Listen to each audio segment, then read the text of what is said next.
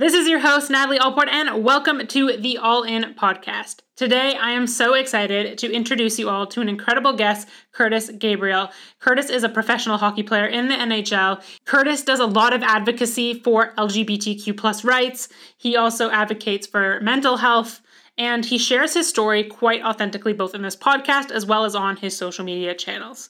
We talk about how he was passed over twice in the draft and then made it to the NHL. He has a very unlikely journey towards going pro in hockey. We talk about the mindset behind his role. We talk about how he takes care of his mental health on the road, how he's doing so especially in this past season. We also talk about how we can make professional sports more LGBTQ plus inclusive, when he thinks maybe we might see the first openly gay active athletes in sports like the NHL, and advice for the next generation of athlete.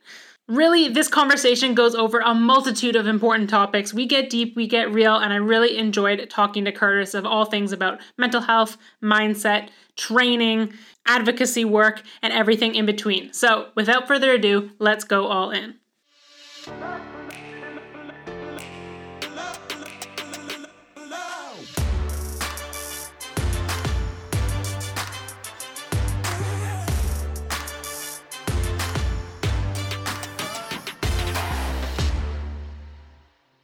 All right, welcome back to the All In podcast. Today, I'm joined by Curtis Gabriel. Curtis, thank you so much for joining me. No problem. Thank you. I'm sorry I had to pass on you the first time. I had stuff going on in my life, obviously, but I'm happy to join you now. And I love seeing what you're doing on social media and the messages you're spreading. So I was really looking forward to this.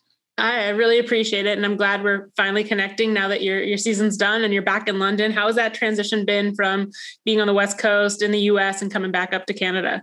Yeah, I mean, it was interesting going to, having to quarantine for 2 weeks. After having me and my girlfriend both having vaccinations, she came down, was able to get them. You're tested all the time and then you have to go through the border and just kind of be stuck in here. I tried to take advantage of it, get back on my clean eating. And after kind of eating a bunch of junk food at the end of the year and just tried to de-stress, relax the body and do a couple body weight workouts before getting out of quarantine.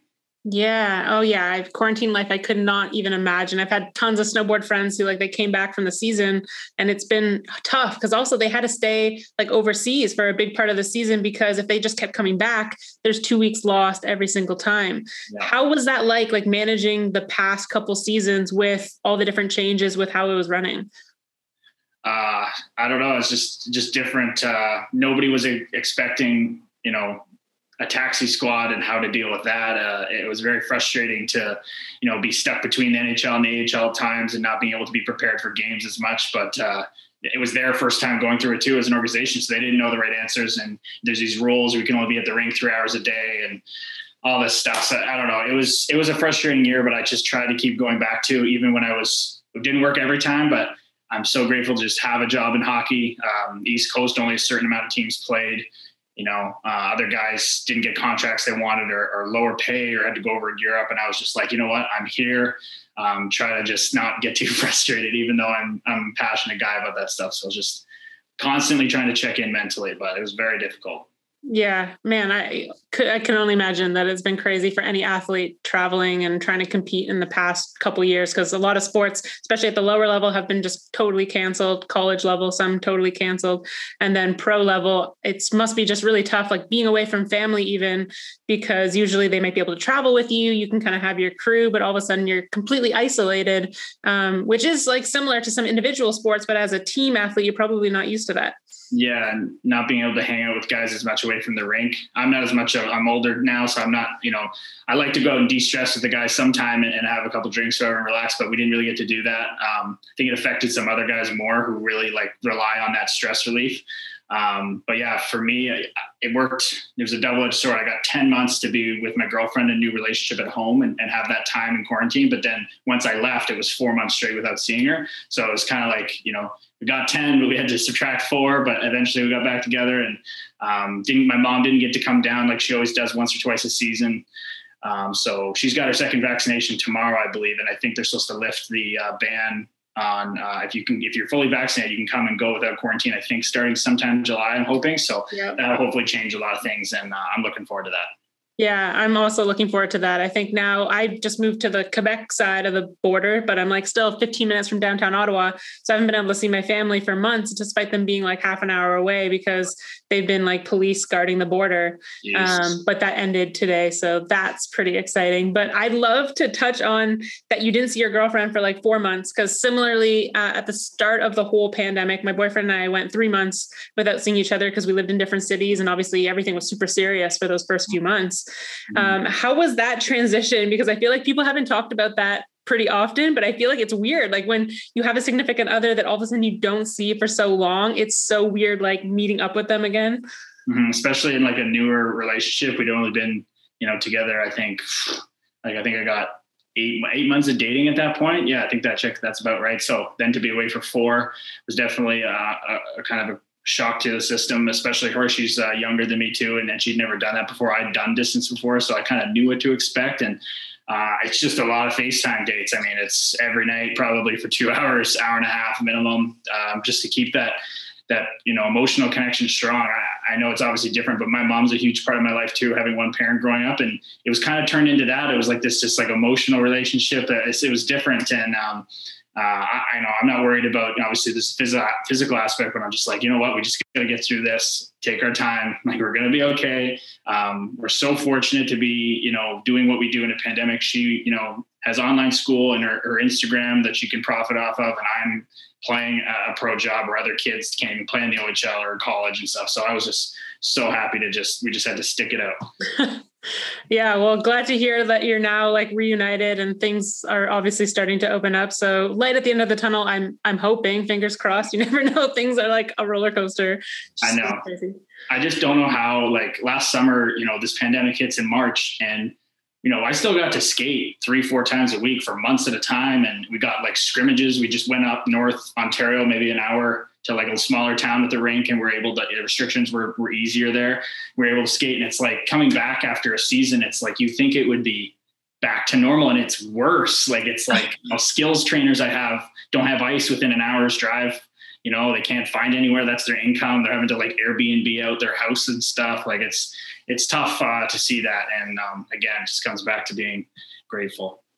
Yeah, no, 100%. Well, I want to first congratulate you on the King Clancy nomination. You were a finalist, right? There's 3 people in the finals, and then it was announced Monday, correct? Mm-hmm. Well, that's so cool. I want to ask you about, because especially the things that you're advocating for and what you were recognized for is advocating for LGBTQ plus rights, as well as mental health, which are both like pretty taboo subjects in pro sports, but also like especially with the NHL. So how did it feel to have those groups recognized through your nomination? Yeah, that's exactly right. Like I'm kind of trying to use myself as like a vessel for those causes, right? It was mostly LGBTQ, a little bit of Black Lives Matter kind of movement, and trying to, learn a little bit about that. But yeah, mental health is always a part of it. So yeah, it's humbling to be that representation for them. I'm trying not to center myself, and that's something I'm really learning at. It's like, I'm such a gung-ho guy and passionate. I just like run right at things if I'm passionate about it. And with allyship and working in these things, it's kind of the opposite approach. I need to kind of learn and kind of, so I've had to slow down a bit, and I have a lot of people who were like, whoa, you're doing too much. And it's all about amplifying and supporting. So I think, again, it shouldn't be about the ally being nominated, right? It's like, it should be about the cause I'm nominated for. And for it to get that platform was huge, just so people to read, the Clancy, and this is why Curtis Gabriel's here for it. That's awesome. So hopefully going forward, continue to do things, and we can just keep pushing it to be more of a mainstream thing. And there's that double-edged sword of, visibility of like Pride Nights and all these rainbow washing everywhere, but we need some substance behind it too. And I think there's a kind of a culture shift happening that hopefully keeps continuing. It's probably going to get a little messy with things because, there's like a power struggle, but I think we need to hand power over to these people that understand these issues. And that's what I'm trying to advocate for. Like, bring in these people that know this stuff. Bring in the people like we don't know. We haven't lived it. The NHL is run by a bunch of white dudes, straight privileged, cisgender. We don't know. So let's try to hand over that power and turn the keys over to them to run it properly. That's what I just think.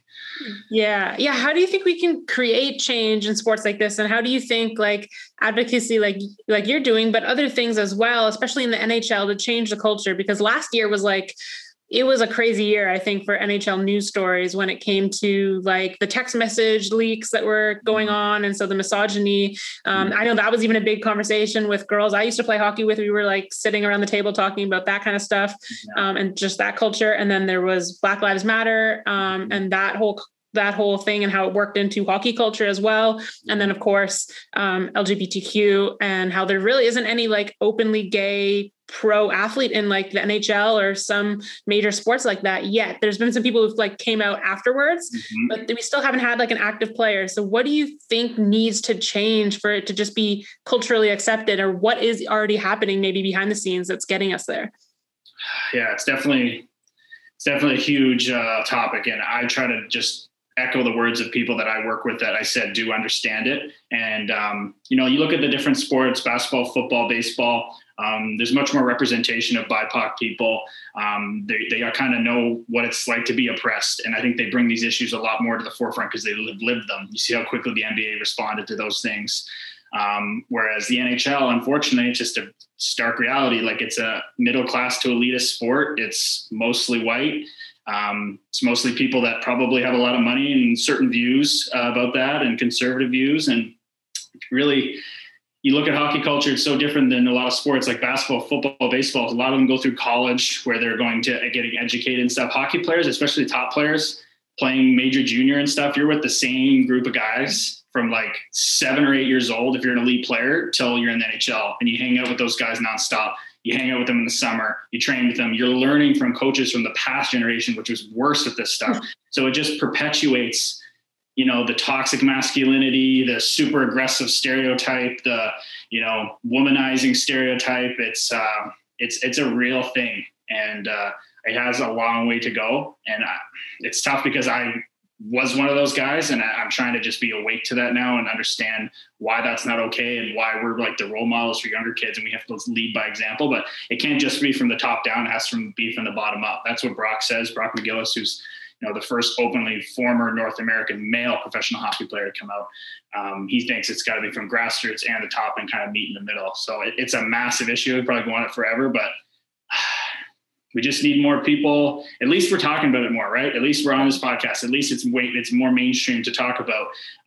But we gotta, it's that tough edge of calling people out to calling them in. It's a tough thing. You have to understand that you're going to be wrong. Like I've been wrong so many times, and yeah, nobody wants to be wrong, but that's how you learn from it. It's okay to grow from that. It's okay to be wrong about issues that we aren't educated on.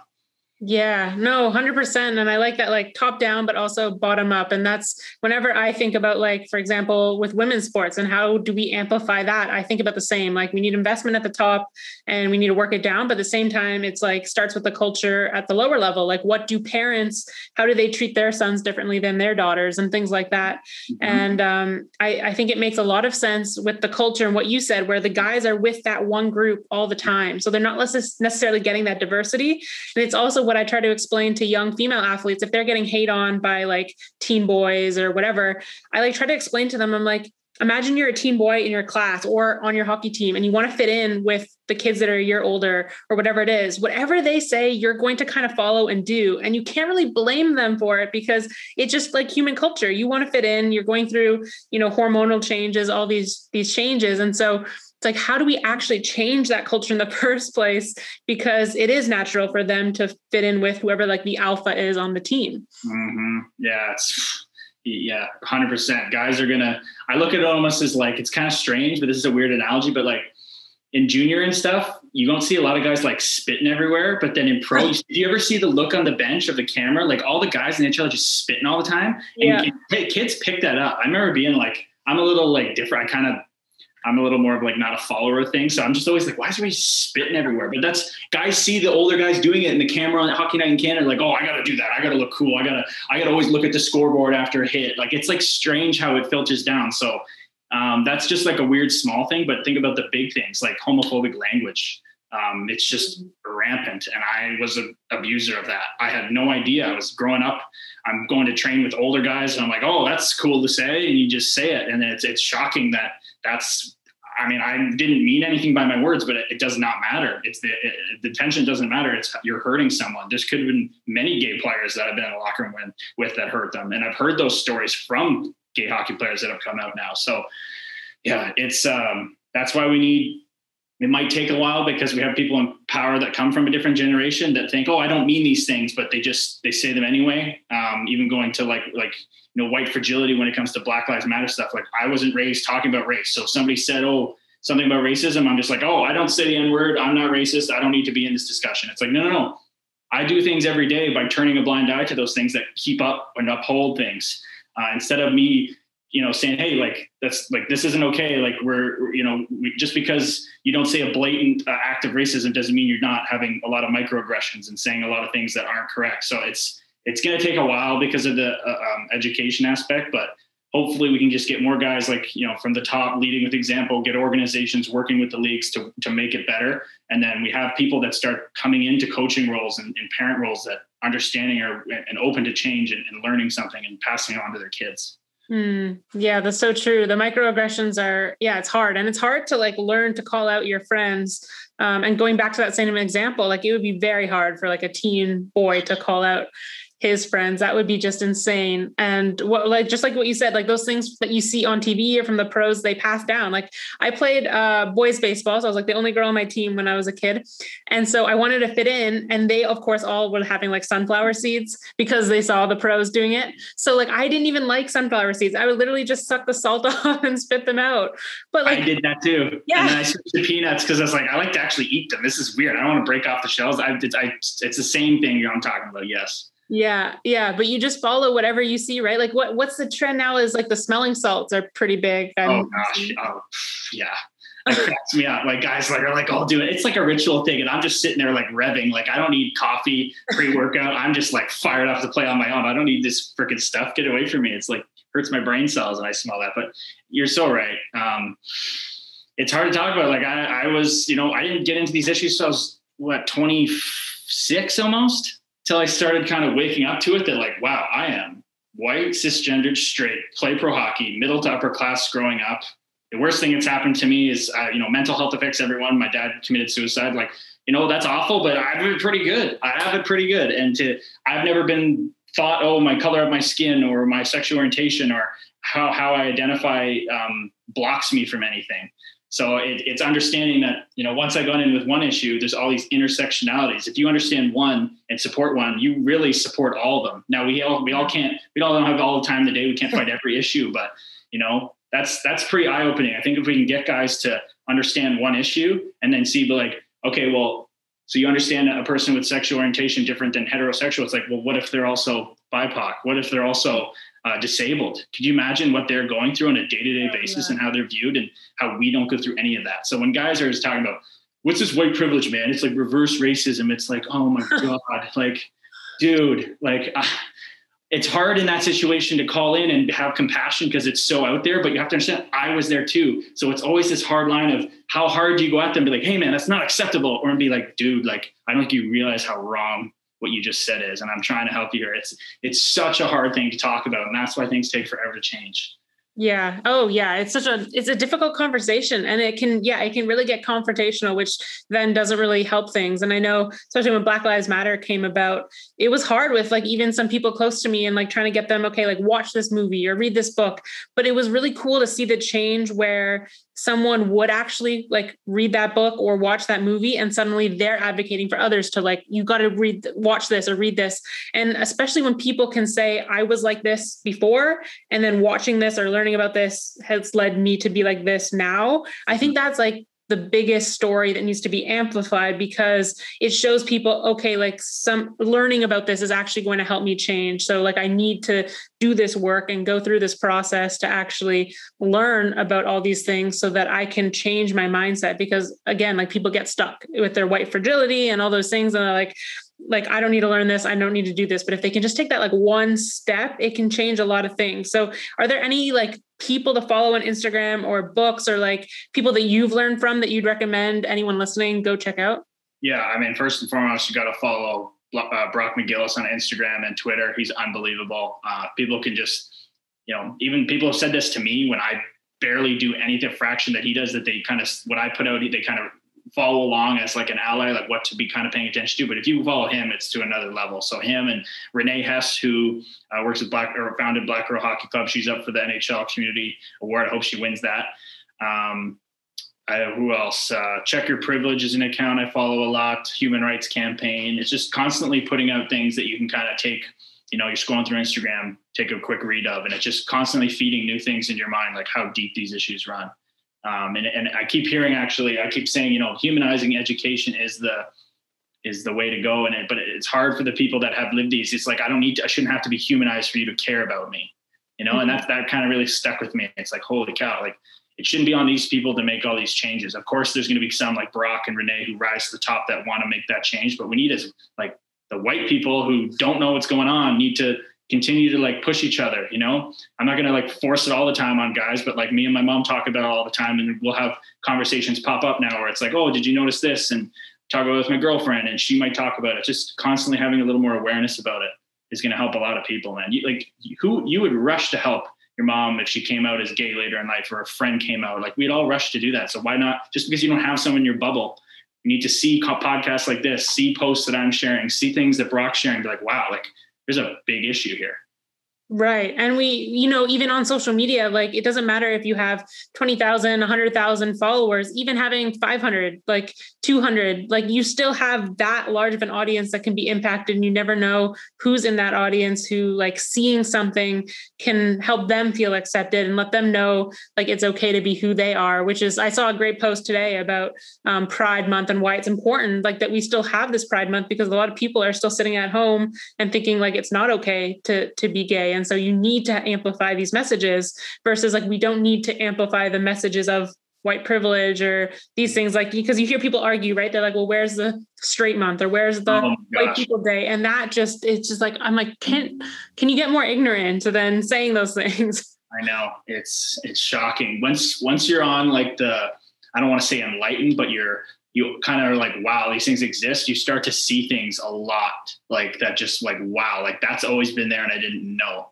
I'm trying to think of examples. I guess the homophobic language is a big one. Like, cause I still have the urge sometimes to say things. It's out of habit. And it's still in the back of my mind. I'm like, oh, what the hell? Why am I still doing that? And I always try to say that when I do correct people, it's like, dude, I'm right there with you. I've said that before so many times. It's just not okay anymore. And it's going to take effort to change it. Guys and my team in COVID weren't able to hang as much, but the year before, it's like I kind of was like the language police a little bit. And they're like, Gabe, come on. It's like, no, but it matters, man. There could be someone in here that's closeted, man.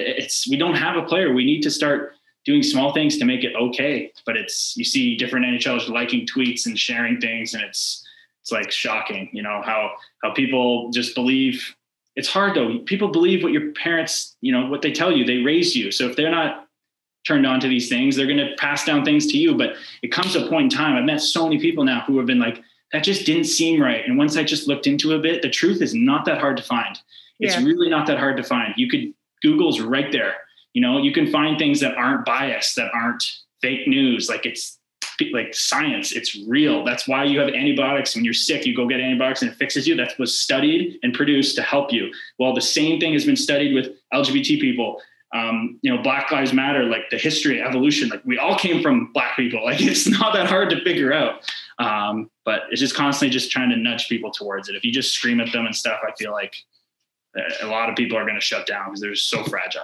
Yeah, no, 100%. I think it's kind of natural for people, unless they've done the work, to kind of be anti-fragile and open to feedback and to rethink things. There's a great book. I think it's called Rethink. I could be wrong, but it's by Adam Grant. And it talks about that, about, just always rethinking and being open to rethinking. And I think that's a good one, but exactly what you said with like, maybe you're talking to your teammates and there could be someone closeted, but at the same time, if the language you use with the teammates and then you like try to change it in public, that's going to be really difficult because it's ingrained with the people you're spending all your day with. You're still using the homophobic slurs or whatever. Then, like you said, it's going to be really hard to try to like not automatically use them when all of a sudden you're in different situations. So I think that's why even just changing the language you use, regardless of if you're surrounded by BIPOC people or LGBTQ people, is so important because that language will carry over to every other interaction you have.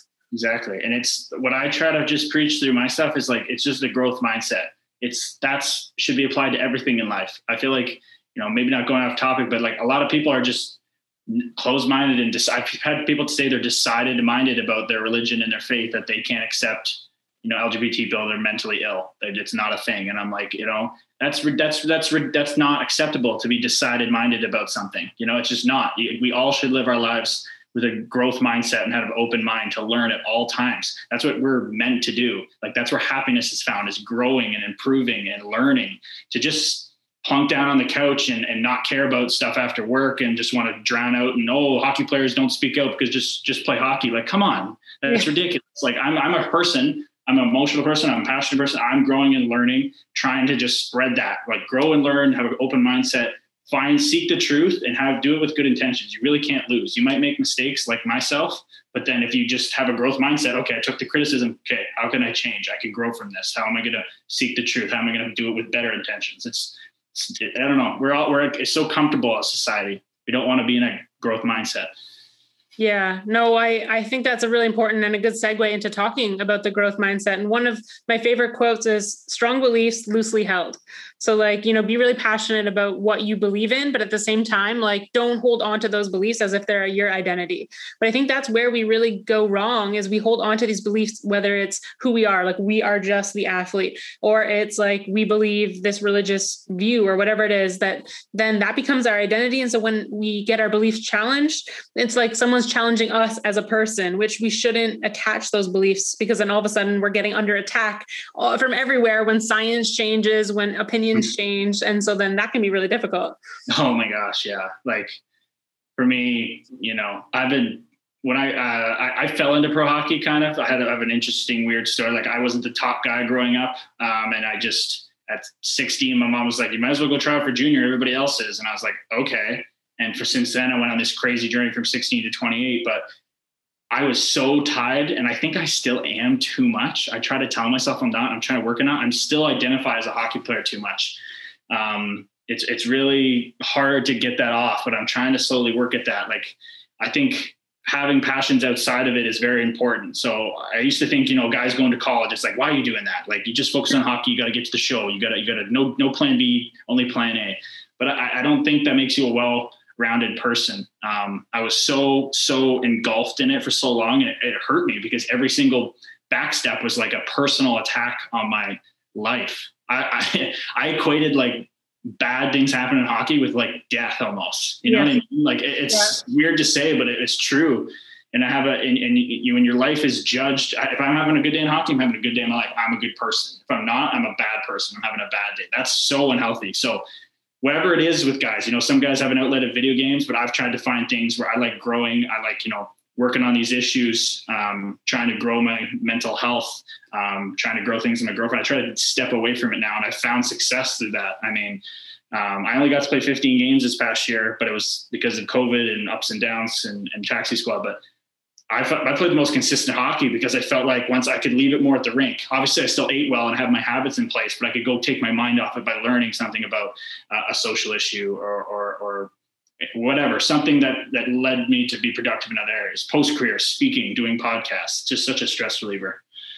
Yeah, that's such an important reminder to any young athlete or anyone going through like the athlete transition or whatever it is listening, because I mean, we've had a ton of athletes on here who almost every story aligns with, it took like either leaving the sport, retiring, a career-ending injury, or like something major that happened for them to switch the mindset of like their identity is so attached to the sport. And I mean, that's my story. Like when I didn't make the Olympics, a year later, I left the sport and I fell into a really deep depression because my entire identity was around this one goal that I set of making the Olympics.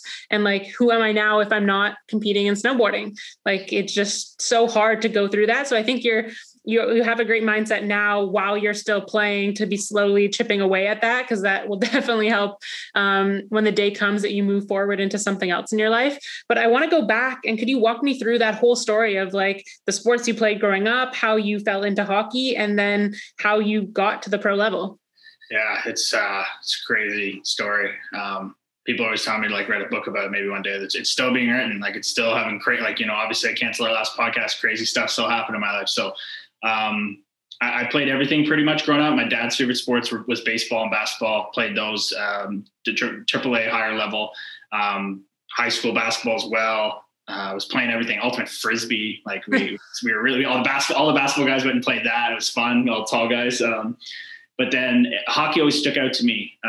Obviously growing up in Ontario, close to Toronto, it's just the cooler thing. I feel like if I grew up in like Louisiana or something, I'd be playing baseball, football, no doubt. Yeah. So I just found it was the coolest, toughest sport. And, at age 10, I got to play at the highest level for 1 year.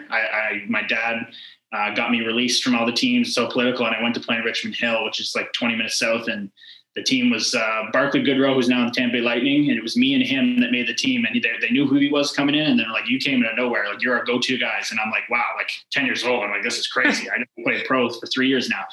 Rep hockey for 3 years now. But then my dad took his own life early in that season, and all my confidence just like out the window.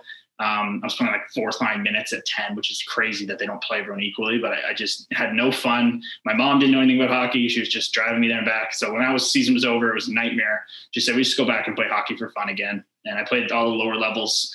Was playing at like AA in my OHL draft year, not even on the radar. I thought OHL could have been the NHL. Like I had no idea about anything. Then I was just planning on going to play major midget, which is like, 16 and 17, two age groups. And then these guys started trying out for the hometown tier 2 team, junior A. And mom's like, hey, it's $50. If they're trying out, you should go try it. I'm like, I mean, I guess. And I played well. And they said, well, we don't know who you are, but you can't go from AA to junior A. So go play major midget AAA. So there was a scout in the stands. He got me there. There I met a coach who was like, hey, I know you're trying to move up and stuff. And I said, I guess I am. I'm trying out for teams now. And he's like, well, you're not going to be a goal scorer. Like you don't have the high end skill. So you're a big guy. You're going to have to play more physical. And I'm like, all right. So I told my mom, she's like, try it out. You don't have to do it if it's not suited for you. And started hitting people. And I started taking a liking to it. I was always like an intense guy. I never getting like fights off the ice, but I really found like an outlet for it there. And then definitely started to be like try to prove it to my dad that I could make it kind of without him. That started to kind of take hold a bit. And then I went back the next year. First, I broke my wrist in tryouts, but I trained all summer for the first time, like squatting with my wrist over the bar in a cast. Yeah. Putting on some muscle for the first time. I was like 6'3", like 165. I got up to like 170. I went back to the camp and I made the team the next year. And that was like, oh my gosh, like mom's crying. Like I used to go to these games as a kid. Maybe I can go get a scholarship in a couple of years now. So I'm getting ready to play there. I'm back to training. I'm healthy. And then they just said to go I already made the junior A team, but they had an affiliate junior C. So just go out to the junior C just to have free ice and compete at their tryouts. And instead of dogging it, I'm an intense guy. I went out there and was like smoking everybody and scoring. And there's another kid named Curtis who I used to play against in AA and from another town. Now we're allowed to fight. So we went at it and just having a blast. And so happened to be an OHL scout there watching his friend's son play, not scouting, just chilling. Because it was just down the street from his house. And I walk off there, he's like, hey, do you want to try out in the OHL? I'm like, what? I'm like laughing. Like, are you kidding me? Like, dude, come on. I'm just happy to be in junior A. Mom came and picked me up. We came to a ride program. The firefighter was like, how's your night going? And he's like, we just got to try out the OHL. What a joke. We're not going there. Like laughing about it. Like actually don't care. Calls me the next day. He's like, you're coming. And I'm like, what? So I was like, all right, I guess we're going to try this. So I trained harder again, put on like 20 pounds that summer, starting to grow into my body. Got in really good shape, and I went up there and I crushed the fitness testing running, ran like for 3 levels by myself in the beep test and got myself in the door. And all of a sudden an OHL contract sitting in my lap, undrafted. So I was just like, me and my mom are sitting in the parking lot. Like he said, go think about it. We're sitting there like, we don't have anything to think about. We don't know who to call. I called this like random guy's dad that used to coach in the NHL. I was like, what do I do? And he's like, do you have a scholarship offer? I'm like, no. He's like, do you have an OHL contract offer? He said, yes. Yes. He's like, you got to take it. And I'm like, all right. So from there, I was in the OHL, but I made the best team in the league that year. They won the championship. I barely played. I just practiced extra long and hard with the coach there. We had a really good connection, but he left to go to the NHL the next year. So the coach I put all that work in, who loved me, he's gone. Now I got to impress a new coach. I got randomly invited to the Phoenix Coyotes training camp at 17, which it was crazy. It was like, I hadn't even played in the OHL yet. Now I'm at an NHL camp. Shane Doan's walking around. I'm like a kid. I don't have a hair on my face. Like, I made 2 cuts though, and I did well. And I was like, holy, maybe I can play. And then everything just seemed to be going so well. I'm 17. Everything's tied to hockey. I'm like, oh, I can't do anything wrong. Everything's just up. And I go back and have an awful season, like just terrible. It was like my rookie season, really, as an 18-year-old, when most guys are already drafted at that age. So I had a terrible year. And going into the summer, they said, you don't even have a spot in the team next year, guaranteed. Like, you gotta get better and figure it out. My mom just said, we got to go all in. Then I went and trade all in podcast. Went and traded Gary Roberts. And yeah, he's great. Yeah, he kind of gave me, like I said, like a discount too, because he loved how hard I worked, which is great. It's really expensive, and got up to the playing weight I am now, 215, and went back. And I remember, like, in training camp there, I was trying to make the team again, and I just remember going to the coach's office and be like, I need a chance. Like, you can't just keep playing me on the 5th line in practice. He put me on the 3rd line with 2 other older guys, and we just dominated. And for that year, everything seemed to click. I started, I worked on my fighting again this summer after getting beat up the year before, and now I beat up other guys. And all of a sudden, I'm at Christmas party halfway through the year, and my GM just walks up to me and my mom. I'm drinking like an apple juice, like, can't drink yet. And he's like, your son's going to get drafted in NHL. And my mom almost like threw her freaking drink. She's like, well, what are you talking about? I didn't even know I was eligible. So then I had a good playoff. I go down to the draft. I get picked in the 3rd round, Minnesota, and just a crazy couple of years of the ups and downs to get to that point. And then that's how I got my foot in the door of pro hockey. So just a crazy turn of events, like, it just no plan at all. Just had a little chance and went for it. That's pretty cool. I think that's awesome. And I think it's kind of cool how you kind of had everything rolling for you. It was like going really well. And then you kind of had that setback. I think that's kind of important. And I see that a lot with people's stories, because you kind of need that check when things start coming so easily, because otherwise, as things start coming so easily, like, that fall from the top is much further if you haven't just like taken that little hit earlier on. I mean, it's going to happen eventually. I try to tell that to kids I train with now and stuff, and see, and look at Jack Campbell of the Leafs. He was like a prodigy goalie, and for him, it hit until after he was drafted 1st round and played a couple years pro. And then it hit him how he was trying too hard. And that's kind of like me. I was too invested in it. I was too thinking the plateau is just going to keep going. If I just went all out, it doesn't guarantee you results. It doesn't guarantee you things are going to happen outside of your control. And I just thought I could control everything. So when I was tied to that and thinking I could control everything, it ruined me. And I had to just go down to the depths. And I think I learned about myself to grind back up to the top. But I thought it's funny. You always think you learn from it, but then that same situation happened 4 more times in my career. So I had the big low the 2nd year. Then in my OHL, overage year, when I was back after being drafted, I had like concussion issues, and then down the dumps again, thinking I did something wrong. That's out of my control. Like, head bouncing off the glass. That's out of my control. Then I go to pro. I have a good first season, and then the 2nd season I get up there and think I played well in the NHL, but I get sent down when I don't think I should. And now I'm thinking I did something wrong again, and it just kept happening over and over again. And I think finally, again, I thought I got over that, and then I go to Binghamton with Jersey, and things happen out of my control. I play well. They take me out of the lineup. I lose confidence. I go down to the worst place ever. And then David Goggins' book came out at the perfect time. Can't hurt me. And I just was just like, well, if they're not going to play me and I have zero confidence, the worst thing I can do is not try. I'm just going to show up at the rink extra early every day, work out, go harder, treat practices like games. And I worked myself out. And then I got 22 games in the NHL, just turned around like a switch. And then I'm like, oh, I figured it out now. I get it now. I get it now. Go back the next season, supposed to get signed to go play in Philadelphia, and it's going to go great. And then the coach decides he doesn't want the role anymore. And now I'm in the minors the whole year. And, I fresh out of a relationship that was for 3 years, and now I'm in the new emotional dumps and out of things I can't control again. I should have just blocked it out. I can't control who makes decisions of what they want. I control how I work out. So it led to me at quarantine hitting and being like, I got to change something in my life. So I did this like self-authoring program, and I don't support Jordan Peterson and his views about most things, but he does have a great thing where you write out your life and you self-author your own kind of life. And I was able to identify those things, even though they're so obvious. I was able to identify like 5 times I've cut my own head off and gone down this dark path by worrying about things I can't control. And so that's what I live by now, is like, control what I can control, do it with love, because if I do that, which is so hard, then I can navigate these things. I think that's what led to me having a good year this year and being more prepared. Like I can always go back to that now when I feel like things coming on and I feel like, oh, I'm too tied to this and things are out of my control. I got to be like, hey, whoa, remember you've done this so many times. Don't fall into that trap again. So it just takes a lot of work. And people tell you this, kids can listen to this and think, oh, I'm going to figure that out myself, or I don't need that. It's like, hey, don't worry. It'll find you when you're ready, and you better be ready to handle it.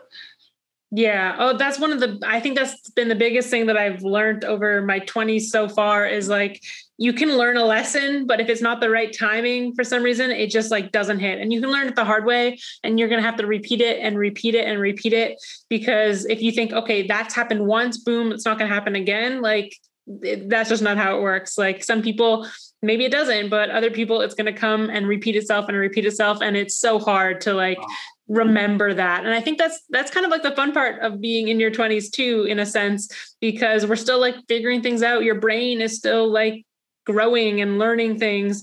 And so not all the time are things just like linear progression, but yeah. I mean, hopefully it serves for later in life for sure.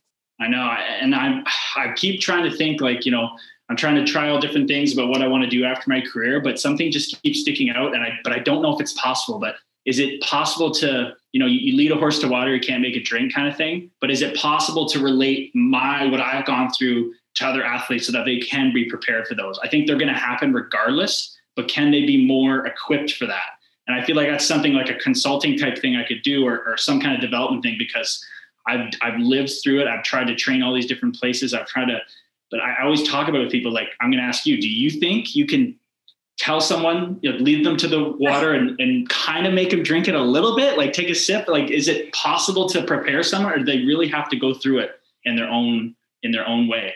That's like the toughest question ever, because I ponder that all the time. Oh man. I mean, like, that's one of the purposes of this podcast for anyone in any aspect of life, with the lessons that they can learn from the athletes and coaches that come on. Can they apply that and like inspire them, motivate them, but also like learn the positive habits and learn like the pitfalls to avoid. But I think at some point, like, you need to learn the skills to handle those pitfalls and rebound faster, but you might still need to go through them in a sense. I think that might, I mean, that's probably, that answer will change, but I think that might be along the lines, because I think it's hard to just never go through it, right? Like, how can you build like the perfect athlete story that they never have any adversity? Then that's going to be really difficult, but like you can at least, yeah, it would be boring. Like, what's the story there, right? Like, yeah. I try to think about it like, you never play Grand Theft Auto and you play the game as a kid, and then somebody gives you like the cheat code list, and it's like fun to like get the cheats for a little bit. But then once you have like a fighter jet flying around the city and you can mess everything up, it's like, this is boring. I just hit XYZ and I got that. Like, it's not fun. So I try to think of it like, did I want to be born extremely gifted, not have to work hard at things? Like, that used to really bother me. I've trained with some guys, I'm not going to name names, but it's like top NHLers, and you're just like, he doesn't work hard. Yeah. Like, he is so gifted. It doesn't make sense. It doesn't make sense. And I'm bust my ass, and I am like a tweener guy trying to stick in the NHL. Some guys have bodies that are just like, I see your posts about like, athlete body versus, we're so worried about aesthetics and stuff. You see like some top guys, they're just jacked and ripped. Yeah. I'm like a Mike Wazowski. I got a tall, small little torso, long legs, long arms. It's such a hard like thing for me to get working on my speed. It takes longer for me. I'm more of a slow twitch than a fast twitch. Man, does that bother me? But that's going through the process. Do I want it to be easy? Do I want to make a video game character that just walks through the NHL Hall of Famer or something? Would that be really that fun? Right. I don't think so. So I try to view it as like the journey. Like, when I'm in bad times, it's like, this is what makes it fun. This is what makes it fun. I read books, rich people, talk to a mentor. A guy goes to talk to a 6-year-old with a penthouse in New York City, and he's like, give me some advice. He's like, man, I would trade this all right now to just go try it again, to go do it again. Once you have it, it's like, you got to find something new to do. He's like, I got this now, and I just want to go back to being 20 and do the grind and live in a crap house and not sleep and work. Like, that's the part you got to cherish. Yes, that's so true. I like the analogy of like Grand Theft Auto, because that makes sense. Like, for example, you have the cheat codes, you're passing the game. What happens when the game changes? like when you have a new game to play, like everyone's sports career ends, but also like sports change. Like there was the bubble season, there was all this adversity and different things that happen. You have to be able to adapt, and you can't if you've had no adversity at all, or you haven't had to learn how to do things like the proper way, or they're just handed to you. But I feel you on that. That's the same thing with snowboarding. Like that's what kind of drove me crazy was I grew up playing hockey. And so for me, I was like, okay, the harder I work, the more it's going to pay off. And of course there was like some political things that happened that kind of like altered my effect on that. There was a year I had a horrible coach and he just played his daughter, even though I was higher scoring. And there was all these things that I started learning, but in a sense, I was still like kind of in a bubble myself where I thought it was like, the harder you work, the more things are going to pay off. Then I went into snowboarding and that started paying off for me until all of a sudden I got to the national team level and I'm going around the world and I see people who are like partying every night and landing tricks first try. Meanwhile, it takes me like 2 years to learn the same tricks where they never go to the gym. And you're like doing everything to a T. Right. Like I was like the only snowboarder who trained in the gym, and like you would go to the national team training center and be like, even after I retired, I went back there and they like let me back in because they're like, oh, we know you. You're the girl who was like always here just training. Meanwhile, the rest of the athletes like wouldn't train, and some of them just avoided injury somehow. Right. But like somehow I would break the bone or get the ones that even as much as I trained in the gym, you just can't avoid. But that's life. And it's the tough part for sure. And so it's hard. It's easy to fall into that comparison game, but it's like something that you have to work so hard to try to avoid because it can like ruin your mindset. So true. And even just having these conversations, like knowing what your podcast is about, I knew I'm going to have a great time on this because like I need to have like a podcast of this every day. Just it's so hard to get sucked back into your other mindset. Like when you talk about it with someone that understands it, you're like, oh, it's so easy. I'm so pumped. And then you leave here and get back to it. And it's like, what a grind it is to continue to have that mental chatter in your head of keeping it what we're talking about. Keep it like this. And don't let the voice, like I just think of Lord of the Rings, Smeagol Gollum, like it's just constantly there. He's constantly kind of come over and take your mind. It's just you versus yourself. So, I like your post about that. Like, don't compare yourself to others. I'm trying to take something from that. Like, I can't compare it to that unreal guy. I just can't. I got to compare myself to myself. I can beat myself and try to beat myself every day. Screw everything else. Oh, it's hard. It is really hard. I mean, that's like the big reason why pumped, like I got like way onto this podcast over the pandemic was because similarly, like one where I live near Ottawa and it's a really like government town mindset. And so I always struggled finding like relatable people. Like when I was growing up snowboarding, I was like the only person really competing. There's no like big hills around here. So I kind of just was kind of like alone in that whenever I came home. And then everyone from my school, went off to go work for the government. And then that's like all they're going to do forever. And then of course, like I've always been interested in sport and entrepreneurship, which are like two things that like just didn't mesh with the culture of the whole city somewhat. And so when the pandemic happened, all of a sudden there's like more negativity online. There's less of me even being able to seek out and find those people. So I think that's been the biggest gift for me is being able to do this podcast and being able to like use social media to connect with people like yourself, because it's really great for me even to have these conversations and keep them going when even people around me, when I can see them, might not be in the same mindset physically, but like now we can Zoom people in Europe, Zoom people in LA, like we can connect with people who have similar passions and mindsets no matter where you are in the world. So that's like the one blessing out of this pandemic, I think. I think you and me both benefited from that because I could say the same thing. Like I'm like that too. I'm the guy that is training when everybody else is doing other things. Like I am that person. And I think it's funny how we're both doing social media because of that, but you can get a little isolated in the way you think. Yeah.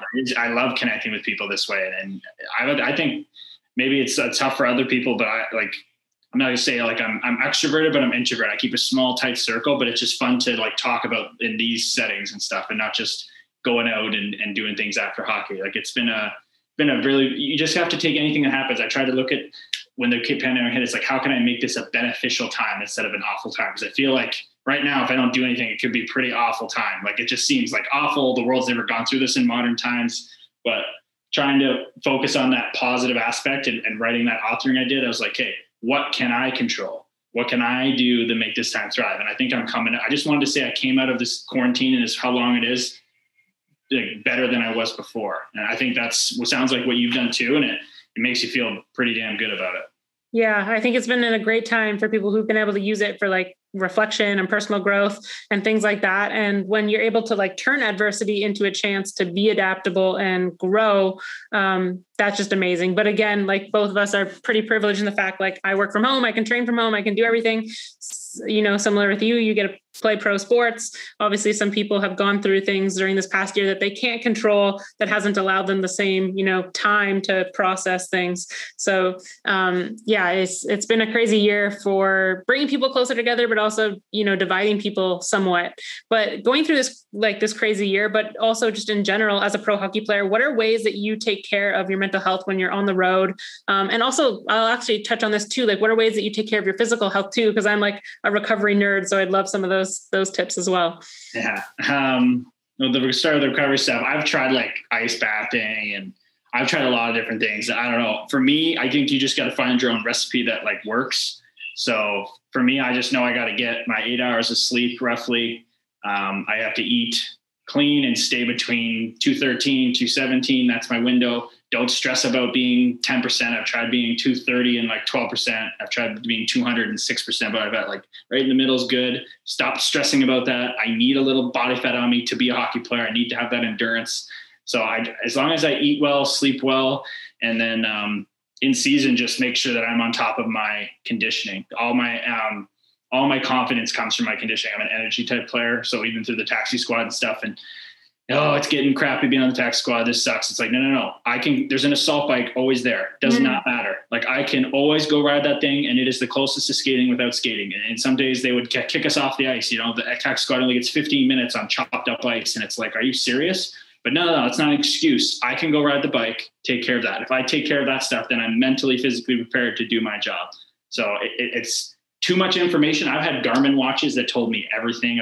I've been offered the Whoop band. I'm just like, it's just too much. It's just too much. I already know that I can't handle that much. I need sleep, good food, hydration, be in shape, and everything's going to take care of itself. Mental health aspect, I'm kind of going through a little bit of a discovery process with that. Like I'm a very up and down person just naturally. I don't usually sit in the 4 to 6 range. I'm like a 3 to 7, and kind of usually on the upper end. I really always buzzing, which I think is very awesome, but also want to like be able to be more even keeled and stuff. So I'm trying to look into that right now. Just being aware of things though, right? Like talking about it with your partner or your parents, like we have to change that discussion around mental health is something you keep to yourself, right? The whole you're sick, not weak, or even if you're not technically sick and have, chemicals out in your brain, we all deal with some form of depression and mental health. We have to. I just think that it's inevitable. So talking about that with your friends and family and obviously noticing if they are a little off, or hopefully they tell you if I'm a little off, asking how I've been. I try to just be more aware of it because then I can stay on top. It's like, okay, I'm revving a little like high, like maybe go read a book, like chill out a little bit. Or if I can kind of read my temperature, I'm a little low, get back to doing things that I like, make more time for, getting to the gym early, getting good warm up. I don't know. It's just, what mental health to me is just kind of like an awareness thing right now as I continue to figure it out. It's just a growth process. Yeah. I think just the discussion about mental health is so important, especially in the sports space, because it's still not talked about enough. I mean, it's making headlines now, but it's still not quite there yet. But everything you said with the physical recovery, I think that makes so much sense. Like there's so many new technologies and tools and all these things that you can do, but it is overwhelming. And that's like the main part of recovery. I had a CrossFit coach who sent me, like, I was like, I'll do anything. Like I've worn my Whoop band, like I'm like a founding member. So I have like 4 years plus of data on there. I have an ice bath out there. Actually, I might go do that later. I'll see that in your thing, yeah. Right. But like he sent me this like pyramid, and it was like this pyramid of recovery, and like sleep is like, and nutrition, those are like the core. But people don't realize that like if a recovery method, for example, like having an ice bath gives you like a lot of stress or anxiety about it, or like it takes so much work to like set it up and do these things, it actually like can inhibit your recovery, because your whole thing about recovery is you want to be spending more time in your parasympathetic nervous system. So if you're getting stressed out about like, oh, I need to buy this, I need to do this, then you're doing the exact opposite of recovery. So I love that you, as a professional athlete, like can attest that like just focusing on the basics and covering those things and like finding what just works for you is like the best way. Mm-hmm. Yeah. I think because I used to do all those things, and I've tried pretty much everything there is. But really what matters is like the mental side of it. Like it's crazy to me that we still train our bodies. Like we think that's the only thing to do, but the mental part of it for me, like, I don't know, like training hard all summer builds you the confidence, but I just think if I train hard, I just step on the ice and it'll just happen. But it's like, no, like once I step on the ice, I have to be in that, like doesn't guarantee anything. Working hard doesn't guarantee anything. You have to go execute. So now I'm just all about being like so present, like whether I work out, that's, I'm present, but when it comes down to like competition, like the only thing that truly matters, I could be hungover, I could be all these things, which I'm not, but guys are, but like, you just have to compete. Like you just have to lock it in and compete. And it's like, it's so easy to say, but I don't know. That's the only thing that really matters when it comes down to the day. That's what I found. If you're dialed in on your details, you put in the preparation of whatever my role is in hockey. Like for me, I do a lot of visualization. So that helps me lock it in. Like all the little people watch a hockey game and it's like, if you don't understand hockey, it just looks like passing the puck around. There's so much going on, so many intricacies. And in a guy with my role, I cannot make mistakes. I just can't. Like I have to be like a 95 out of 100 on puck, like simple plays and all that stuff. So I try to, my meditation in season is just going through my reads, whatever the system is that year, I just lay down, and my meditation is I go through every situation I could possibly get in. And this is how I'm going to react. And then I go out on the ice before I do it. I don't pregame nap because I'm always buzzing. And so I lie down and do it again there. And then I go out to the game. I go on the bench before the game, and I go out, stand there with my stick, and I do everything again over, hitting the board, stick on puck, everything, all the little things. And then once I get to the game, then I'm present. Because if I'm not prepared, I cannot be present. So that's kind of been my thing lately, is like that visualization and just knowing every single read. Like guys make mistakes like 5 minutes of the season, and the coach is like, we've literally been talking about this every day. It's like, guys just aren't prepared. They're just not prepared. Yeah. Oh, I like that tip on presence, because I think that's so important. And I think like what you said with the mental side of things, you got to take care of that stuff to be present in the moment. Like if you have stuff going on outside, that all carries forward. And so it's so funny when people like comment and say, oh, like these guys are being paid $1 million. Like, what do they have to be worried about? What do they have to do with mental health? Like, you don't understand, like they're still human. They're going all through all these things, and it affects them in their day-to-day job, because yeah, I mean, it affects everybody in their day-to-day job, but especially as an athlete, it's 100% physical and 100% mental. And like, you need to be completely on. Like you can type away on Excel in like an office job and kind of be like, not even there. You can't do that as a pro athlete. And it just makes me laugh so hard when people are like, they were paying these guys and all they do is play this 1 hour game. I'm like, it is 100% of your time, like your entire life. And it's like decades of being unpaid when you're a kid of playing, and it's how you sleep. It's everything that goes into it that is so like unpaid that people don't see, that equals up to like this big payday. Maybe for some sports, there's not really that payday, and it's the same sacrifices, right? Yeah, that's crazy. Like snowboarding, like you have to be an elite snowboarder to make a lot of money doing that, right? So the people like that the do top like, 3, like people who do, like, that's crazy to me. I'm so, just think about how grateful I am just to, first of all, be a male in hockey, because we know how like it's so different, but to be able to make a living at my, like the passion I fell into, like it's extremely grateful. Like you fell into snowboarding, which is not going to set you up for life unless you're Shaun White or whatever, right? Like it's a tough thing. So man, it's so much about being grateful. That's a big thing too. Like what you're talking about and playing in the NHL and then all the bad things can happen, but just to be grateful to be healthy, to wake up in the morning, to be able to call my mom, she's healthy, my girlfriend's healthy, chasing her things, my brother's traveling the world, he's happy. Like just to wake up with that just gives me a lot of power in the morning. Whenever I'm like stressing about little dumb things and I ran out of something in the fridge, I go back to the store and you get running around. It's like, dude, we are so lucky, dude. The chances of being a human being born in, like, first of all, being a human being is like 1 in 4 trillion or whatever, 400 trillion, like Gary Vee says. Then to be born in Canada and have to be able to, in middle-class family and raised well, like, should never be grumpy about anything and upset about anything. Honestly, seriously, like, it's crazy. Yeah. Well, gratitude is such a game changer. It's funny because earlier today we were watching this, my boyfriend and I were watching this YouTube video of this like teen phenom CrossFit Games athlete, and her HRV is like insane. Like I've never seen anyone's HRV this high. So I'm like, how little stress does she have in her life? Like, I am like really jealous of this like HRV metric, because I'm like, that's insane. Like, I can do every recovery method and mine's not even half of like what that is. It doesn't even, not even like a quarter of what that is. Right. And so then we were thinking about like HRV. And so he was researching and he's like, wow, one of the top things is like gratitude. And I was like, why do you think every night at dinner, I'm like, hey, what are you grateful for today? And even if he had like a bad day at work, I'm like, find something. Like, is it like our dog? Is it like this house? Like, is it like we're close to nature? Like, we have to find something, because it is like this proven that gratitude makes changes in your brain over the long term. And so, you know, when people are like, oh, I need to buy the Normatec leg things, I need to buy this, like, that's cool. But like, do you practice gratitude every day? Because that's free and it's going to make a big difference.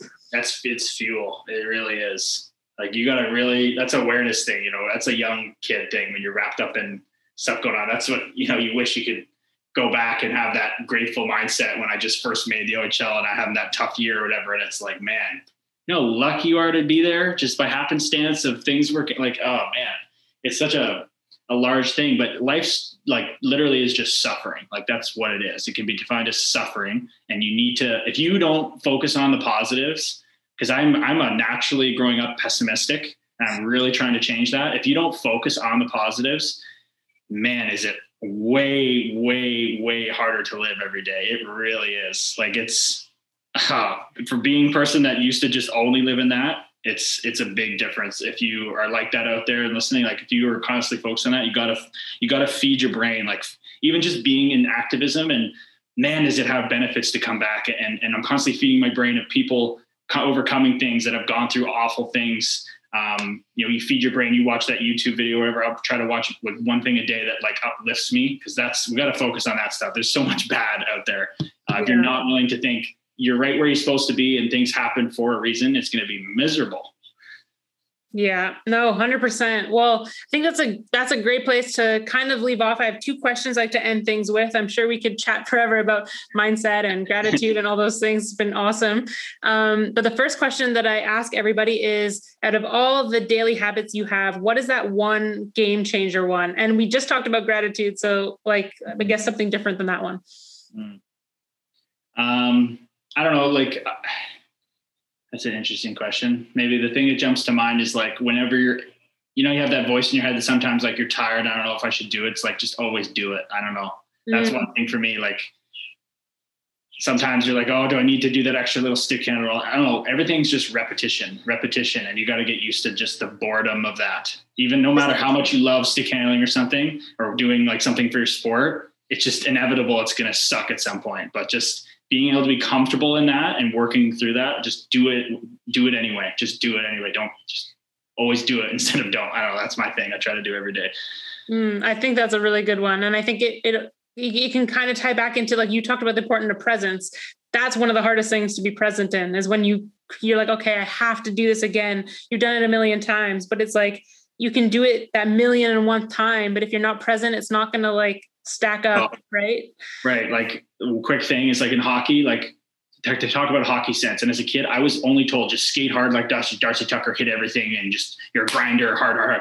I was never taught to like looking over your shoulder is hockey sense. So it's like a small weird thing, but it's totally changing how I play. And I can't believe kids aren't taught this, but like I'm doing ISO split squat today, holds, like in the early part of my phases of training. And I'm just adding now, while I'm doing that, I have nothing else to do. Think about pain. Well, I got to get comfortable in the pain. And I'm like, literally, like, I'm in the gym, people think crazy. I'm like practicing skating in a split squat, holding it, checking my shoulder, because like, if I can see it, I know I can make the play. And I don't know, it's just little things like that. That's a present thing. I could have just been la, you know, it hurts, but like adding layers to like my training, like that's changing things for me. Yeah, that's a great motto. Like, go the extra mile and like practice those little things, because it is true. Like, those little things add up. And that's like the difference between Michael Jordan and the other players who sat on the bench but played for the same team. Everything, repetition, and doing the simplest things over and over consistently. Love that. So last one is, you're at the end of your life, you're looking back. What's the impact that you wanted to have made in one word? The one word is hard. Yeah, that is. I don't know. Just passion, I guess. Have passion for what you do and not just for like your main thing, like have passion in other areas because you could get attached to it, that whole thing. I don't know, just live your life with passion. That's how I want to be looked back on. I had, I was passionate on the ice. I was passionate off the ice, passionate in my relationships, my family, with everyone. That's my word for sure. I love that. Well, this has been amazing to chat all these different topics. I want people to check out all the amazing work that you're doing with advocacy, as well as I know you shared like the people that you learn from. So they'll be able to find them through that. So I'll put your Instagram for sure in the show notes for anyone listening. If you don't already follow Curtis, you should definitely be doing that. Is there anywhere else that I should send people? No, I just think we all can, like anything, you set time to meditate a day, you set time to do extra work on your accounting job, you set extra time to cook with your family. It's like, we need to set a little bit of time. It just start really small. It could be 10 minutes of Google search a week about like things that happened in the past about activism, social issues. Like we need everybody to do more because you would want someone to be doing that if you were raised in generations of hate and poverty and oppression. Like you would want people that haven't gone through that to give a damn. That's just what I'll leave it at. I love that. It's a great way to leave it off. Well, thank you so much. I really appreciate you taking the time. I appreciate all the work that you do. This has been awesome. Thank you so much, Natalie. It was a lot of fun. Hey, I think that the greatest gift in life is presence. So thank you so much for gracing me with your presence of tuning in to this episode. Now, something that I would appreciate a ton and would help this podcast keep growing is if you, one, take a screenshot of this episode and share it on your social media so more people can find the podcast and hopefully we can help impact more people. As well as number two is if you can leave a rating and a written review. That means so much. And once again, thank you for being here.